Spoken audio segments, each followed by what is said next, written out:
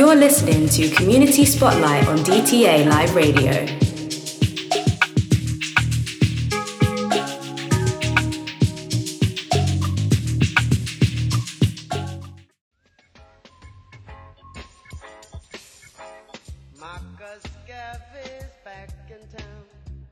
This is Nzinga Asata, author of Women in the Garvey Movement, and you're listening to DTA Live Radio at www.decolonizingthearchive.com.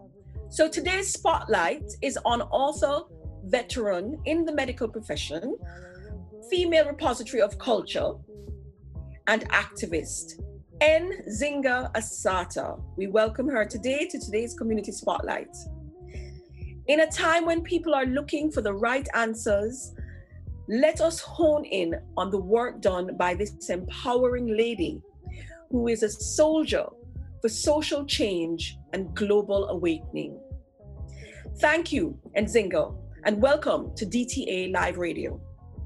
Greetings and welcome. Nice to be with you. We're going to be focusing on your book today and also on some of your world views, of course, because, we're in the middle of a pandemic. So we'll be touching on these areas. But firstly, I would like to start with the book that you've authored called Women in the Garvey Movement. And I would like to first ask you, what inspired you to write this book? Okay. Well, during the 80s, in fact, in 1987, it was the centenary celebration of Marcus Messiah Garvey. And I was one of the people who put together a committee of Pan-Africanists to organize and implement celebrations around Garvey and Garveyism. I was actually the treasurer and fundraising coordinator in the Garvey Centenary Committee. I was asked to do a talk on the women in the Garvey movement. And I thought to myself, but I've never heard of any women who were in the Garvey movement. I've only ever heard of Marcus Garvey. And so I began to do some research and to explore, to find out, well, who were these women and what was their contribution? And I did a presentation in Tottenham regarding the life and work of these women, and began to collect different forms of data from the British Library and so on. And I had a good friend called Dr. Philip Gobbin, who was from the Seychelles, a biochemist, and he also secured quite a lot of literature for me about the lives of the various women. And so that was how this idea to have something concrete like a book that other generations can actually use came into being. Wonderful. And for our audience listeners, just so that we can have a picture of you, because we're listening on audio now to you, on who Nzinga Asata is. And of course, we've heard what inspired you to write this book, Women in the Garvey Movement. Can you tell us a little bit about who Nzinga Asata is? Okay, well, I was born in Jamaica, came to this country 16th of January 1959 as a child, obviously, and lived nearly all of my life in Britain. As I grew older, I began to look at the issues that were affecting our people. And in fact, I joined the Association of Black Social Workers and Allied Professionals. We used to meet in Brixton, and I was learning from my colleagues about the racist way in which, especially parents, Black parents, were being treated, children being taken into care, etc., etc.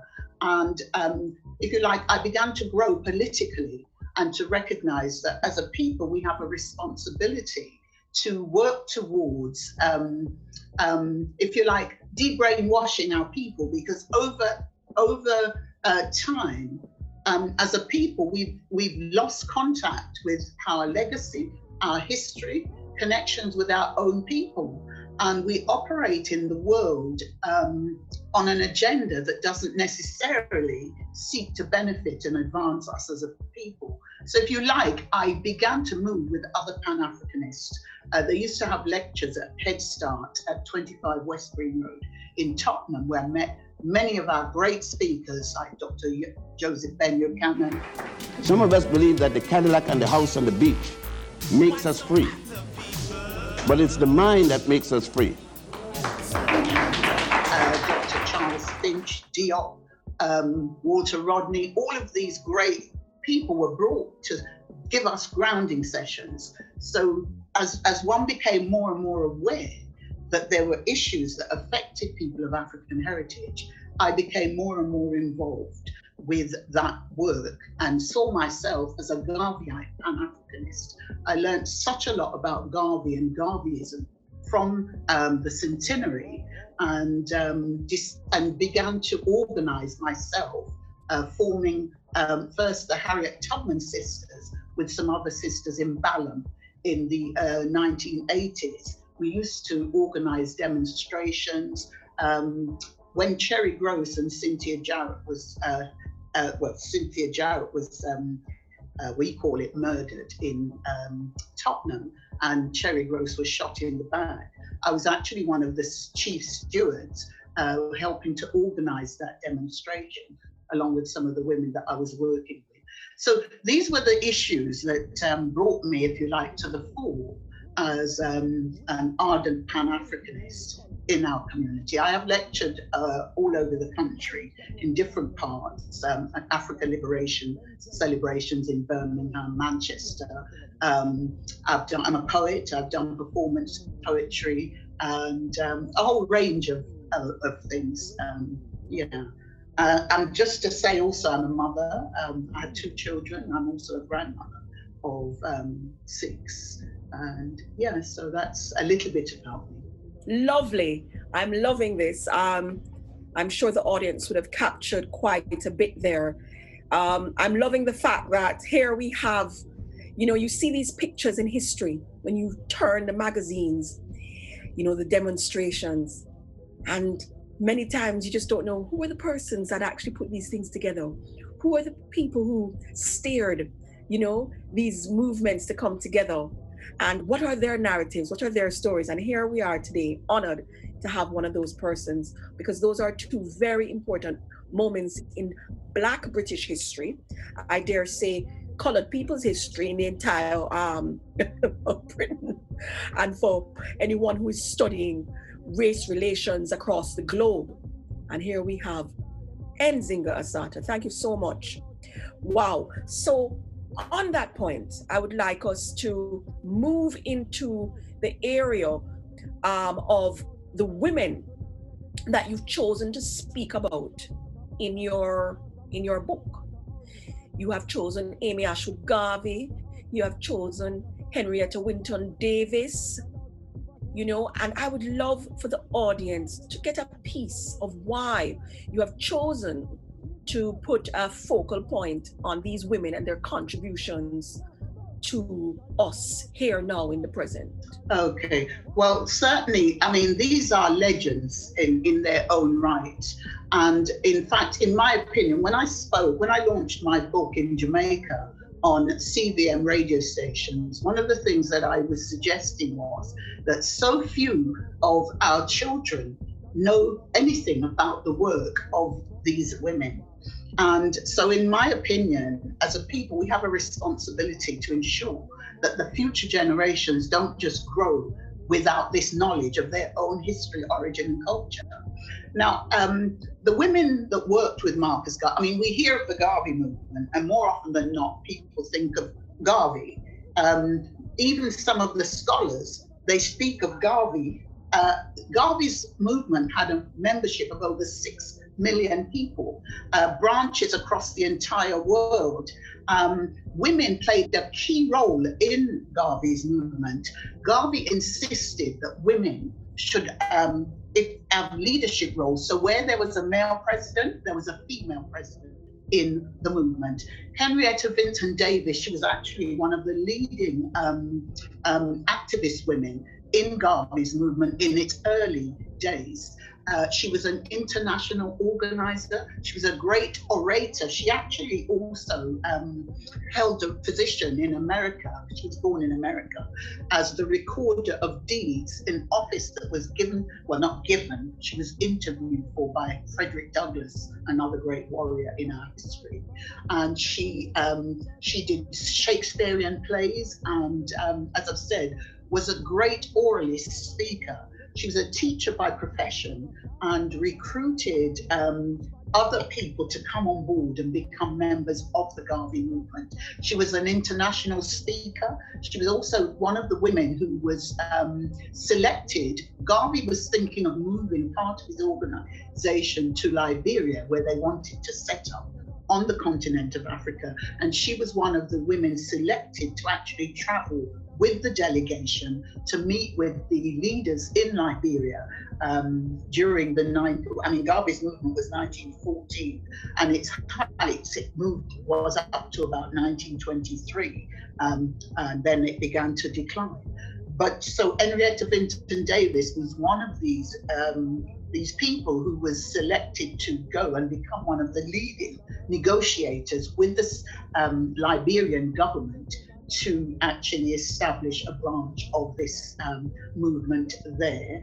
And she made such a valiant contribution to the development of the UNIA itself, and was at one time one of the lady presidents. Moving on to Amy Ashwood. Up to this morning, I was telling my daughter, and I was saying to her, I said, I always felt like Africa never came out of me. Africa stayed with me over the transatlantic, and it never came out of me. Now, Amy Ashwood Garvey was the first woman to join the organization. She actually, Garvey met her at a debating meeting in Kingston, Jamaica, and they developed a great friendship, to which Garvey felt that he had found, as he called it, his Josephine. They were married in 1922 at Liberty Hall in the United States of America, and she helped to develop the first outline, if you like, of the UNIA ACL, the Universal African Peoples Development Association and African Communities League. She was a secretary working closely with Garvey, and in some documentation it suggests that she actually, because she wanted women to also be in leading positions within the organization, that she influenced Garvey in terms of how that came into being, because the Garvey movement had a large following of women who were public speakers, women who were organizers in their community. The publisher of the Garvey Negro World Printing Press was a woman. Lillian Galloway, a lady, coordinated all of the different restaurants that the Garvey organization had across the United States of America. So Amy Ashwood was a leading Pan-Africanist in her own right, powerful orator, and a great organizer. In Ladbroke Grove at 1 Bassett Road, there's actually a plaque outside the Afro People's Center, which she established in the just after the war, to provide support for our people like C.L.R. Jakes, George Padmore, all had meetings there when they were organizing the 5th Pan-African Congress in Manchester in 1945. And she also had a restaurant in Carnaby Street. The name of it escapes me at the moment. But just to show you that, these are women who wanted to make change. They wanted to contribute to the development of our people. She traveled widely across Africa. And when she went to Ghana, she was met by the Ashanti people, who traced her roots back from her granny to the Ashanti people. And she was given land, an African name, and so on. Move on to Garvey's. Now, she was Garvey's first wife. Their marriage didn't last very long because I think it was two powerful people together and they always clashed. So anyway, moving on, Garvey's second wife was also called Amy Jakes Garvey. Now, both women were from Jamaica. Amy Ashwood was from Portland and Amy Jakes was from Kingston. Now, Amy Jakes became the second wife of Marcus Garvey. She was actually a long-time secretary in the organization. She was a great organizer because her father had ensured that she was trained as a short-time typist in a legal firm in Jamaica. So she was very skilled and very organized. And when she met Garvey and joined the movement, she assisted with a lot of the administrative work. Subsequently, after Garvey's divorce from Amy Ashford, they were married, and Amy became, in my opinion, a very devoted wife, a leading activist in the organization. It is through her work that we have the Philosophy and Opinions of Marcus Garvey, volumes 1 and 2. And then she was preparing volume 3 for publication, but died before it was printed. But one of our great African warriors from Nigeria actually had the book printed and credited that work to Amy Jakes Garvey. Now, she used her own money to prepare this book and to circulate it around the world, because she wanted the world to understand Garvey's work, what the organization was about. And obviously the organization was about uplifting Black people, bringing us together as a united people. As you remember the Garvey slogan, Africa for the Africans, those at home and those abroad. And she actually contributed greatly to that. She was a journalist in her own right, an active speaker. She also coordinated the women's page, Our Women and What They Think, which featured in the Negro World newspaper, which was the newspaper of the UNIA-ACL. We had sisters like Augusta Savage. She was a sculptress, and she used to draw busts of, she did a bust of Garvey and also of W.B. Du Bois, and these were sold and they were used to raise funds for the UNI-ACL. We had the Black Cross nurses. Apparently at one time, its membership was over 10 miles long. And these Black Cross nurses catered for the welfare and the health and well-being of people of African origin, mainly in America at the time, because the organization grew to the biggest heights when they were in the United States of America. Many other women. We have women such as Madame Demina. Now again, she was one of the international organizers for the organization, and she used to recruit members and prepare speeches. She also helped to coordinate, because they also had a junior branch of the Black Cross nurses, where you had the younger women, and they were actually advised, encouraged, and supported by women such as Madame Demina. They organized many fundraising events, cultural events across the United States, and so on. Going back to Amy Jakes Garvey, just to say that she's also the mother of Garvey's 2 children, Marcus Garvey Jr. and Dr. Julius Garvey. I mean, a whole host of women. I don't know how long you want me to speak for. I mean, there's many women. I know, there are quite a few. There are quite a few. Okay. I should say rather, there are quite a many. Oh, loads. I mean, to be honest, my book is just the tip of the iceberg, and I would certainly encourage other women and men to, get on board. This is our history. We have a responsibility to create, not just to draw on the past, but to be creating history now, so that we can hand on the baton to the younger ones and to future generations. And when you think of a membership of 6 million internationally in South Africa and Nigeria. Without the internet. Hey, do you know what I'm saying? Costa Rica, they have great plaques down there of Garvey. In Jamaica right now, we have Liberty Hall at 76 King Street, which is downtown Kingston, just above Parade. And this is a massive multimedia museum about Garvey and all the people who obviously worked with him.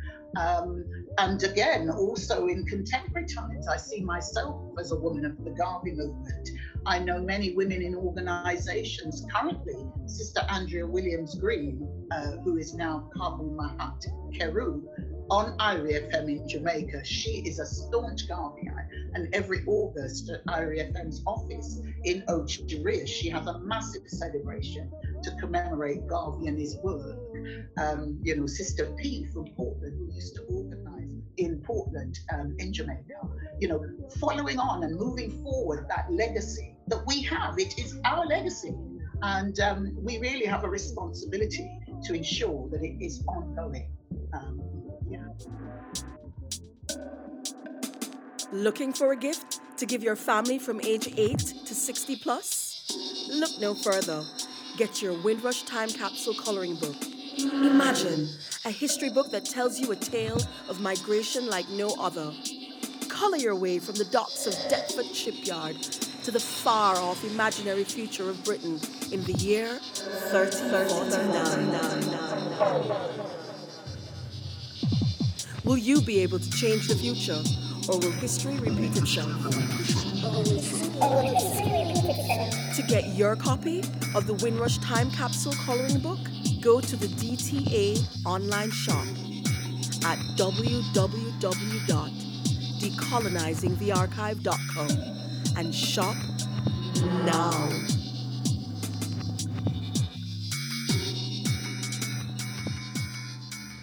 So to take you further, just to dip into, so we can put things in context, because you've mentioned legacy.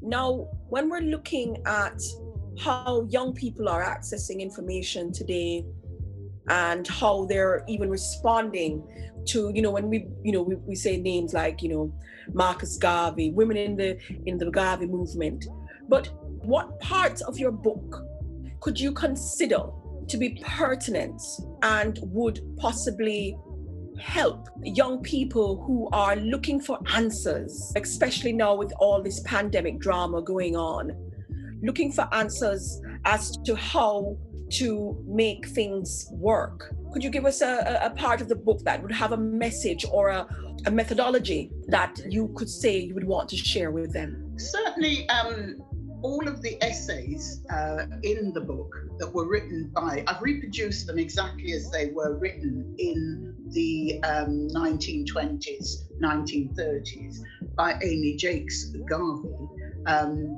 There are about 25 different essays looking at all different aspects of life. There is information on child rearing. There is information on reading and the importance of it and how to be a great reader. There is information on mental health, information on what our role and responsibility should be in the world. So in terms of, let's say, reading, it's not just about reading what you like, it's about reading important information and putting it to good use in terms of your development, in terms of your family's development and the development of your community. In my own work, there at the back of the book, there are a number of poems looking at the role of the Black woman in society. One of my essay on female exploitation and oppression gives it takes you through many of the issues, but it also gives concrete suggestions of how we can actually put an end to this and what kind of steps we ourselves can take alongside men, because to me, it's not about us all doing our own thing. We all have to work together. So the importance then of us bringing the change that we want to see, but also sharing that with our family, the males, the females, etc., so that we can begin to eliminate some of the problems that we seem to suffer as a community, whether it's in our health, in our young people, and so on. So I would say that it depends on what you as a young person are looking for. Books are really just a guide. And so you have to, if there's enough in women in the Garvey movement that, to give people ideas of how they can do their own research, what are the kind of things that are important in a society, etc. And I think that there's more than enough in there for any young person to use if they're wanting to further their own development in terms of whether it's a political development, whether it's in a social field, a counselling field, etc. I think there's sufficient work there for that. You are now listening to DTA Radio at Black Control Archives, where living archives meet airwaves. Okay, great. So moving on, I would like to look at, again, highlighting and spotlighting some of the work that you've done. I know that you are aware of the medical arena in terms of care and nursing in Britain. And I would love for you to share with the audience members, having been there in that service in times past, what it was back then, what were the issues that you still see being carried over till today? Well, to be honest, I think the issues have not gone away. They come in a different form now. I mean, obviously, when I started nursing way back in 1969, you had issues around overt racism, where people would say to Black nurses, they don't want to be nursed by you, and you must get your black hands off them, those kind of things. Obviously, as our own people have stood up and decided we're not going to tolerate this kind of stuff.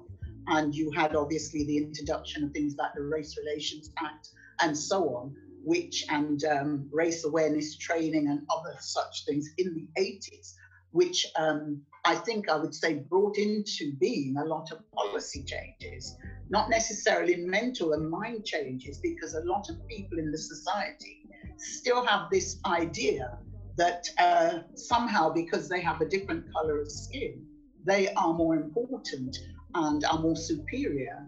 And, one of the things that we as a people need to understand is there is nobody on this planet that is superior to you or anybody else. So you need to ensure that wherever you work or operate in this world, that you stand up for your rights and that you put up with no nonsense from nobody.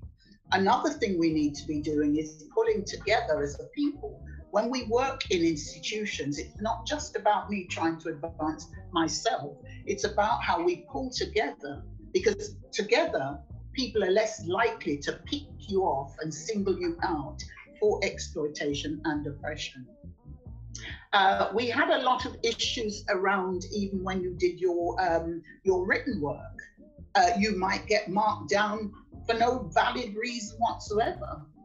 And at that time, it was obviously a lot harder for people to challenge and to stand up and protest. But in contemporary times, there is absolutely no reason why we should put up with this nonsense anymore. And so it's about us, as I've said, working together with others. Don't try to work alone, because it's just not going to work. They'll just pick you off and sack you, or claim that you've done something shocking, even if you haven't done it. And they'll gather the evidence and take it to the Nursing Council and perhaps have you struck off the register. I mean, not to be depressing, things have changed quite significantly in terms of, certainly in my profession as a health visitor, which was my main profession from the 70s right on until I retired.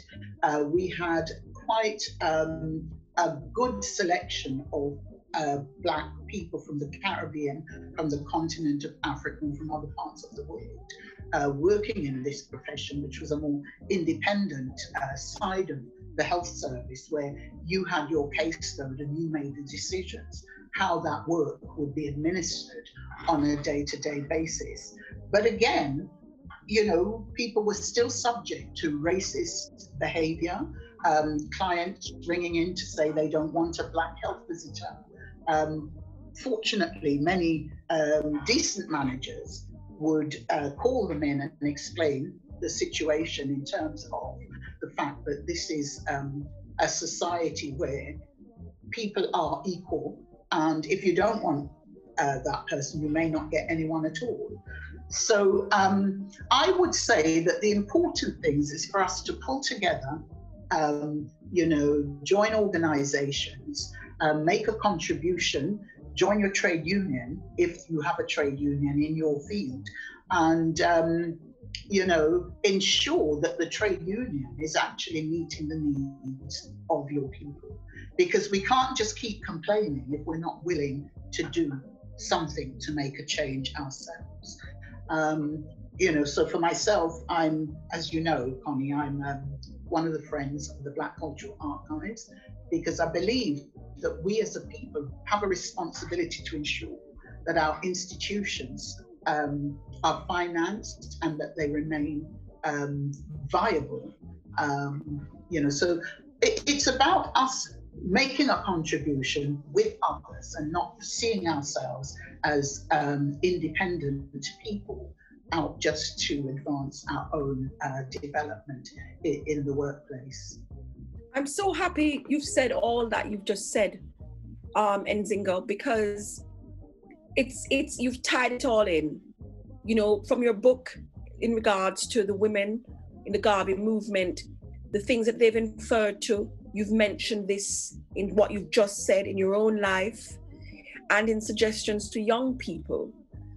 And definitely what I'm getting from it are the themes of solidarity, working together, writing these stories down, making sure that we stand together and not work independently, diving into information whether or not it's something that we like, but if it's going to be useful for us, to let us understand the whole story, then we need to read about it or research about it, watch it on YouTube, whatever it takes, so that we can inform ourselves better. And I'm loving the fact that you also tied in the fact about Black Cultural Archives, because I would like the audience to know that you have offered your repository of archives to the Black Cultural Archives. Kindly please tell your audience who would like to research Nzinga Assato the kind of things that they can find in this archive. Okay, thank you. Well, certainly, I'm not going to remember it all off the top of my head, but certainly there will be quite a lot of information on the political organizations that I used to be I'm the co-founder of the Universal African Peoples Development Association during the late 80s. We used to organize cultural events and re-education programs at the Albrighton Community Centre in Dulwich. There will also be work around women's rights. As I said, I was a member of the Harriet Tubman Sisters and also the Black Action Group in Balham. And so there'll be work on what these organizations were doing to advance the growth and development of our people. I'm also a copious letter writer. I champion the cause of the Black people through letters. I've got letters that I've written here to different prime ministers in this country, newspapers, the Gleaner, Daily Mail, blah, blah. Jamaica, I've got a range of letters and stuff challenging issues that I think are wrong. As I've said, PJ Patterson, I have responses from him, from KD Knight on things that I've seen that were not right. And so I've written my letter and I've had responses as to how they plan to approach these things. It's also, as I've said, about us seeing and doing, and not just seeing, closing our eyes and complaining.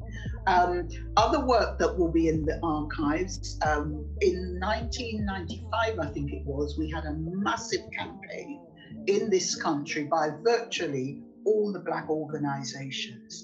It was around defeating this plague called slave babies. Now, the play was put on by a guy called Clive Knight from Blue Mountain Theatre, and the play was totally dysfunctional. His publicity had these images of Rasta with pigs swinging on their locks. It had information about conflicts between Caribbean Africans and continental Africans, and we weren't going to have it. So we met with him, myself and many other organizations at New Initiatives in Willington Road in Stockwell, and asked him to change the way he was putting forward images of Black people. It actually was very dysfunctional.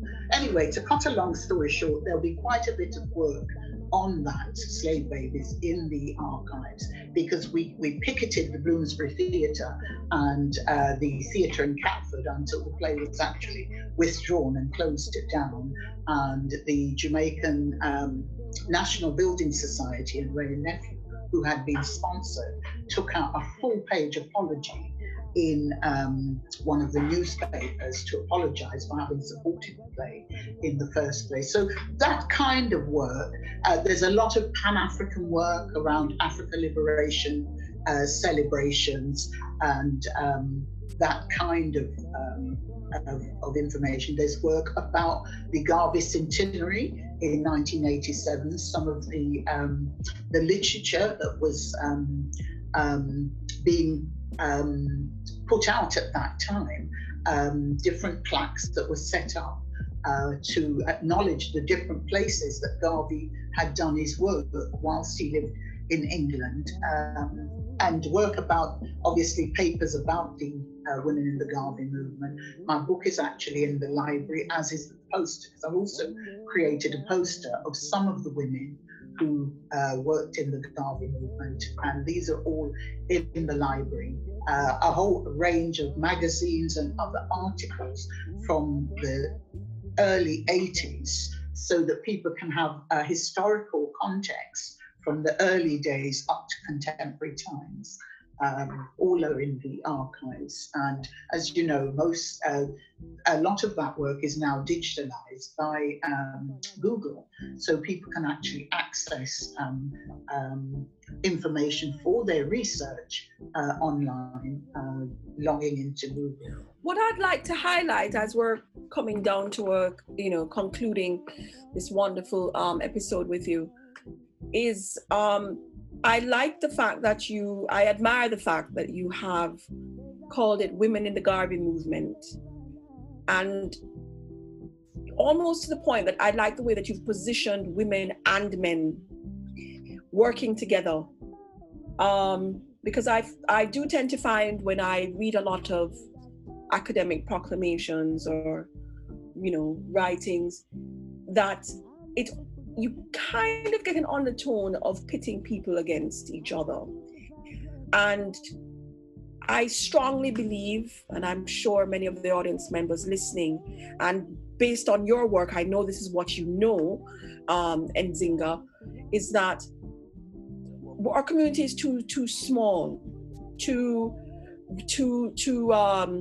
exposed in an environment that doesn't really love us back, for us to be trying to pit against each other. We really need to find ways to work with each other, regardless of what group you are in within the African Caribbean community. We need to find ways of working with each of these various segments within our African Caribbeanness, the working together. And I like how you've done that with this book, because you featured the women working with the men. The works of Marcus. Marcus was by a long shot. He was a very profound personality and strong personality. And what you've shown is that, yes, he was a strong personality, but what has made his work being able to tell the story today was not just his strong personality, but the work of the women behind the movement. And I think that's just brilliant. Because it just shows that, one can't do without the other. We need each other And that just goes straight across the board for whichever group. We need each other within the African Caribbean community. So I really thank you for that. Can I ask if you have any special message that you would like to tell your community right now? Oh, okay. Okay. For me, really, I think I've said most of it already. It's the importance of pulling together as a people and also of supporting the things that we have created. So much has been created by our people. I've lived to see places like Head Start come and go. It's a real shame. Places like New Beacon Books, Grassroots, a whole range of different institutions that have been created. Obviously, we can't keep everything, but we have Saturday schools, we have the Black Cultural Archives. I'm currently the treasurer for the Friends of a local youth club where I live, and there are a lot of young Black people who attend that. In fact, it's predominantly Black people, which is why I'm involved. But can we get the parents or other members of the local community to come on board and to join the group so that we can keep it going for the young people? I think we have to begin to see ourselves as the creators of what we want to see in the society. And if we're not willing to be part of the maintenance of whatever it is we have, whether it's the archives, the youth clubs, the various committees, then we need to stop complaining when we lose them, because we know we get the least funding, and as soon as there's problems, they want our thing gone. So if we're not, most of us have resources. Now, I'm not saying that everybody has masses of resources to spare, but even a small amount can help to maintain and solidify the things that we have. We need to start focusing on supporting the things in our community that are being created for us, by us. And that doesn't mean we're not going to support other things, but if we become strong, as I think it's Frederick Douglass that says, and Garvey, power is the only argument that satisfies anything in life. When you have power, you actually cannot be defeated by anyone. A lot of things happen to us because we're all working independently, bigging up our egos and our what have you. We need to work together. We need to support the things that we have and encourage each other. If we're doing the wrong thing, we need to say so. And we need to not just collude when our people are doing the wrong thing. If it's wrong, it's wrong. So these are some of the ways that we're going to bring real change to ourselves. We are not, a poor people. I know the media and a lot of the politicians want to make out as if we're all destitute and so on, but we are not. Our people came here with virtually very little and built communities. And we need to find out about this. They ran their little partner, they bought houses, etc. We need to look back to build and move forward as a people. That's the best message ever. That's the message. That's a message. Nzingo, could you treat us with a poem, please? I can do. I'm going to pick The Incomparable Black Woman. Is there any other race of people on this planet who can expect such leadership, dedication, and strength from their women? Black people have much to thank Black women for. Black women, the strong, confident ones, the quiet, unassuming ones, the women who are always there for the race, the women who are always there working hard, giving their all, being mother and sometimes father, being everything to our community, the Black woman, mother of creation. Strong, oh so strong Black woman. What is so very sad is that many Black men fear her strength, fear her strong spirit, and fail to love, honor, and protect her, the Black woman, mother, daughter, wife, sister, aunt, grandmother. Black woman, mother of all creation. Black the original guardian angel. Yibika kwintakenhle kwilizwe liphela yina madoda. Hayi! Kumakaskavi! Uthi zamahlebela madikazi amahlubi. Kumakaskavi! Usifuba sibanziswe kwangamadoda emphathu. Kumakaskavi! The global moth! The dusky dragons make snow like a morning dew on the mountain Hermon. Kumakaskavi! The revolutionary, the prophet, the teacher, the guider, the global icon, oh, the freedom fighter.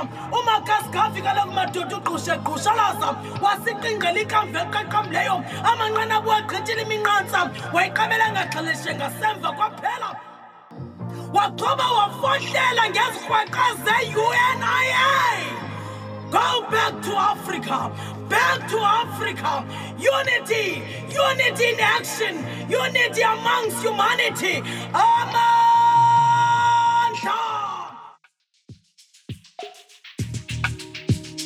You're listening to Community Spotlight on DTA Live Radio.